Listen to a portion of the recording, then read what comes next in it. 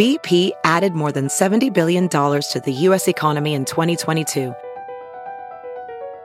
Investments like acquiring America's largest biogas producer, Archaea Energy, and starting up new infrastructure in the Gulf of Mexico. It's and, not or. See what doing both means for energy nationwide at bp.com/investing in America.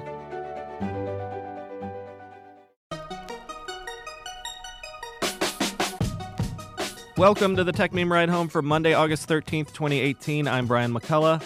Today, is Google tracking you even when you tell it not to? Big executive departure at Netflix. Elon Musk expounds on taking Tesla private, and how machine learning can identify developers simply by the way they code. Here's what you missed today in the world of tech.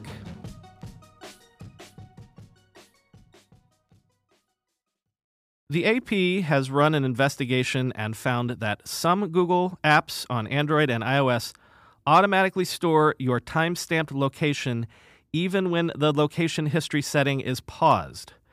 Quote, Google says that will prevent the company from remembering where you've been. Google's support page on the subject states, you can turn off location history at any time. With location history off, the places you go are no longer stored. That isn't true. Even with location history paused, some Google apps automatically store time-stamped location data without asking. For example, Google stores a snapshot of where you are when you merely open its Maps app. Automatic daily weather updates on Android phones pinpoint roughly where you are. And some searches that have nothing to do with location, like chocolate chip cookies or kids' science kits, pinpoint your precise latitude and longitude, accurate to the square foot, and save it to your Google account, end quote. A Google spokesperson told the Associated Press, quote, there are a number of different ways that Google may use location to improve people's experience, including location history, web and app activity, and through device-level location services. We provide clear descriptions of these tools and robust controls so people can turn them on or off and delete their histories at any time, end quote. Netflix announced this morning that its longtime chief financial officer, David Wells, will be stepping down from his role after more than a decade. Quote, it's been a wonderful 14 years at Netflix, and I'm very proud of everything we've accomplished, Wells said in a statement about his plans. After discussing my desire to make a change with Reed, we agreed that with Netflix's strong financial position and exciting growth plans, this is the right time for us to help identify the next financial leader for the company. Personally, I intend my next chapter to focus more on philanthropy, and I like big challenges, but I'm not sure yet what that looks like, end quote. Wells and Netflix say that he will be involved in helping the company pick a successor to the CFO position.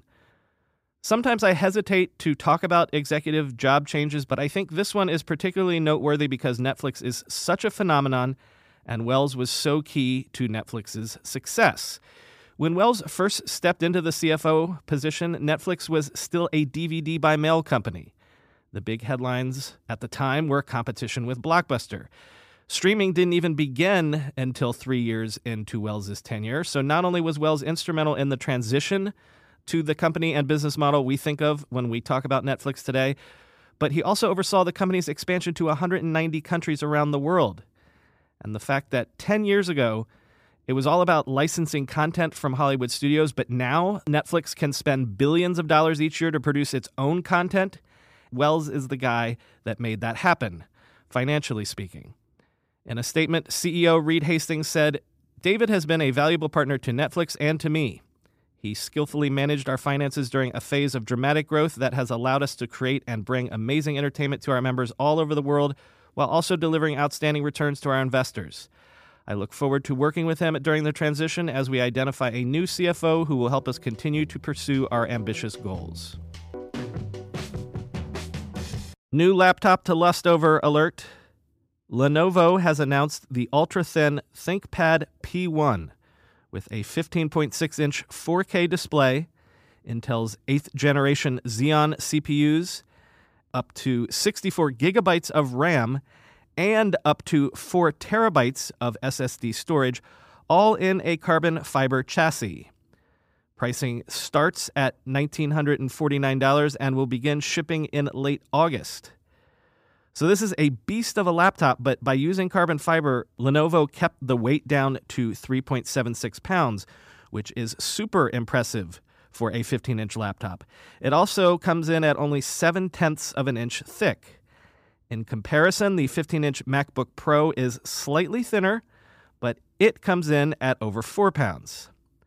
And this bad boy Lenovo has 2 Thunderbolt 3 ports, 2 USB 3.1 Type-A connectors, an HDMI 2 output, a card reader, webcam, fingerprint scanner, and TRRS audio port. This was just announced today, so there are no reviews of the laptop yet, but AnAndTech calls it one of the thinnest and lightest laptops of its class on the market today.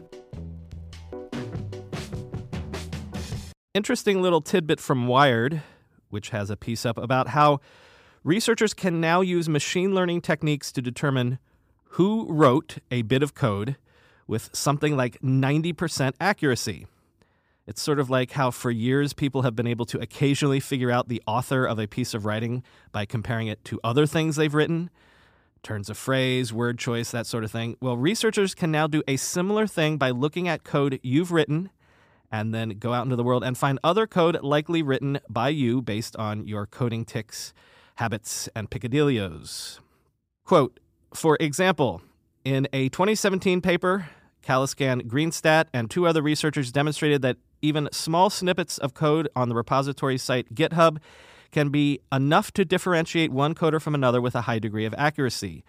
Most impressively, Kaliskan and a team of other researchers showed in a separate paper that it's possible to de-anonymize a programmer using only their compiled binary code. After a developer finishes writing a section of code, a program called a compiler turns it into a series of ones and zeros that can be read by a machine called binary. To humans, it mostly looks like nonsense. Kaliskan and the other researchers she worked with can decompile the binary back into the C++ programming language while preserving elements of a developer's unique style. Imagine you wrote a paper and used Google Translate to transform it into another language. While the text might seem completely different, elements of how you write are still embedded in traits like your syntax. The same holds true for code, end quote. So the idea that you can throw anonymous code out into the world might be a thing of the past. An update on the taking Tesla private saga from the man himself, Elon Musk, in a blog post titled Update on Taking Tesla Private, said that it is the Saudis that he was referring to when he tweeted about funding being secured for his goal of taking the company private. Quoting Elon himself, going back almost 2 years, the Saudi Arabian Sovereign Wealth Fund has approached me multiple times about taking Tesla private. They first met with me at the beginning of 2017 to express this interest because of the important need to diversify away from oil. They then held several additional meetings with me over the next year to reiterate this interest and to try to move forward with a going private transaction. Obviously, the Saudi Sovereign Fund has more than enough capital needed to execute on such a transaction. Recently, after the Saudi fund bought almost 5% of Tesla stock through the public markets, they reached out to ask for another meeting. That meeting took place on July 31st. During the meeting, the managing director of the fund expressed regret that I had not moved forward previously on a going private transaction with them, and he strongly expressed his support for funding a going private transaction for Tesla at this time. I understood from him that no other decision makers were needed and that they were eager to proceed. I left the July 31st meeting with no question that a deal with the Saudi Sovereign Fund could be closed and that it was just a matter of getting the process moving. This is why I referred to funding secured in the August 7th announcement, end quote. Elon says he has continued discussions with the director of the Saudi fund. He clarifies that most of the capital required for going private would be funded by equity, not by debt, so this would not be a standard leveraged buyout structure. He therefore debates the assertion that $70 billion would be the price tag needed to make this happen. Elon says talks are ongoing and a special committee of the board is being set up to pursue them. He expects that when a formal proposal is ready, it will be presented to Tesla shareholders for a vote. As CNBC's Steve Kovach tweeted, quote, Musk took 6 days to clarify that funding secured actually means the funding was not secured. But, of course, this means we get to have a debate over the definition of secured. If Musk's definition is ongoing talks with Saudis, then that clarification probably should have come last week, not 6 days later.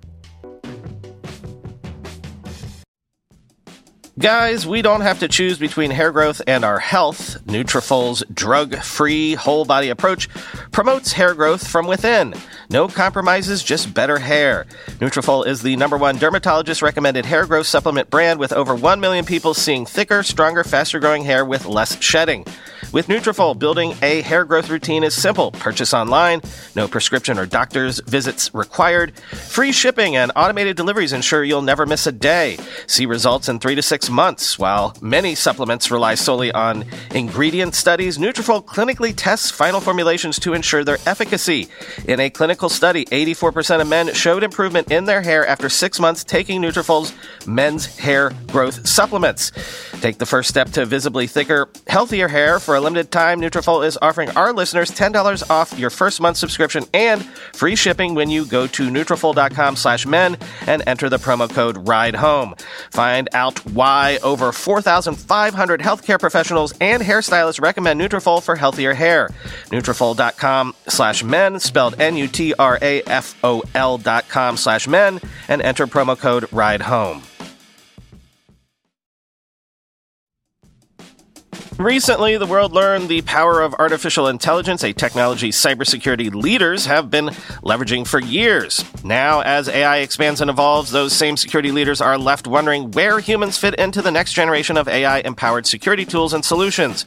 Arctic Wolf, the industry leader in managed security operations, seeks to answer this question in their newly published report, The Human-AI Partnership.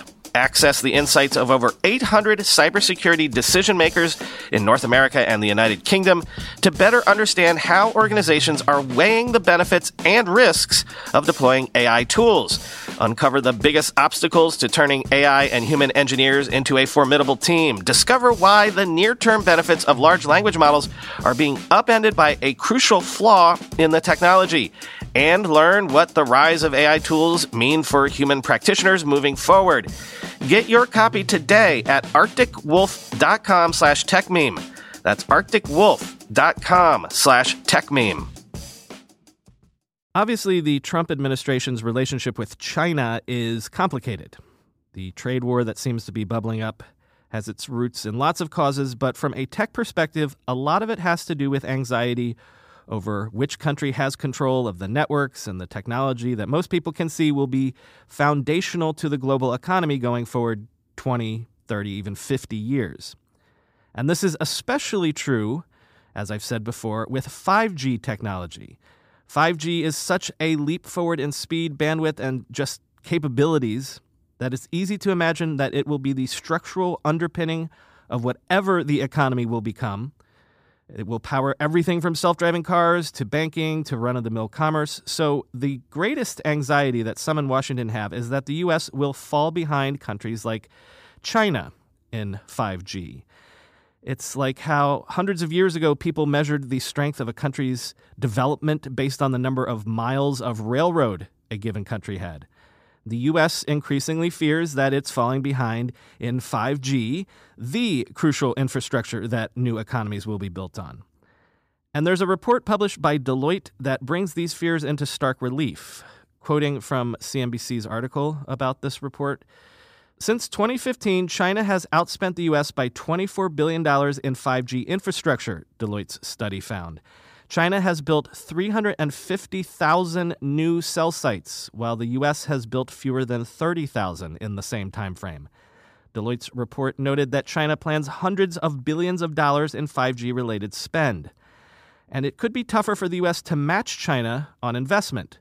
Deloitte estimated that the equipment necessary to add a carrier in China costs about 35% less than the U.S., suggesting that Washington would need to spend 2.67 times the amount that China does to generate an equivalent amount of wireless network capacity.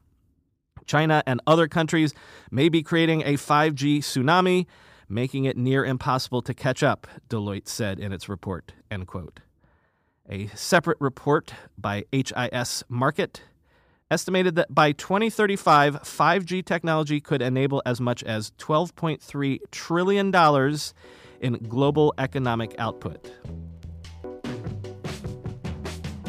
For years now, hackers have been trying to raise the alarm about how easy it is to hack electronic voting machines.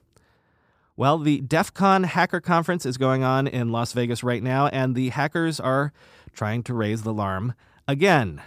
Quote, this weekend saw the 26th annual DEF CON gathering. It was the second time the convention has featured a voting village, where organizers set up decommissioned election equipment and watch hackers find creative and alarming ways to break in. Last year, conference attendees found new vulnerabilities for all 5 voting machines, catching the attention of both senators introducing legislation and the general public. This year's voting village was bigger in every way, with equipment ranging from voting machines to tabulators to smart card readers, all currently in use in the U.S.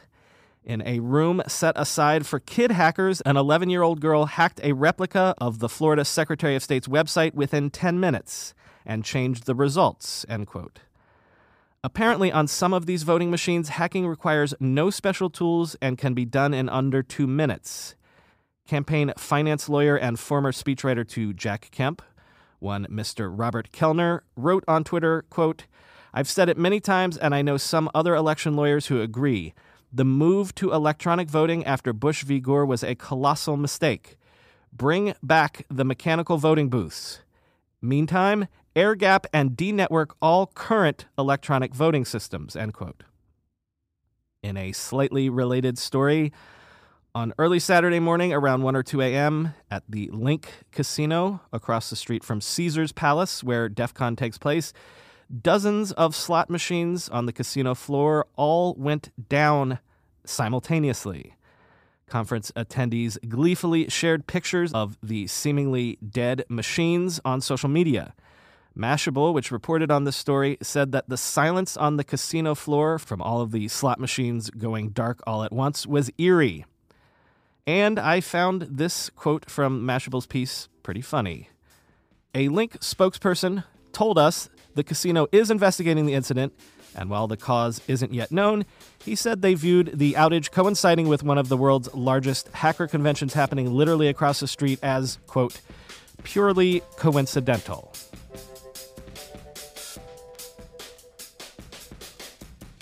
And that's all for today. I've been your host, Brian McCullough. Follow me on Twitter at BrianMCC.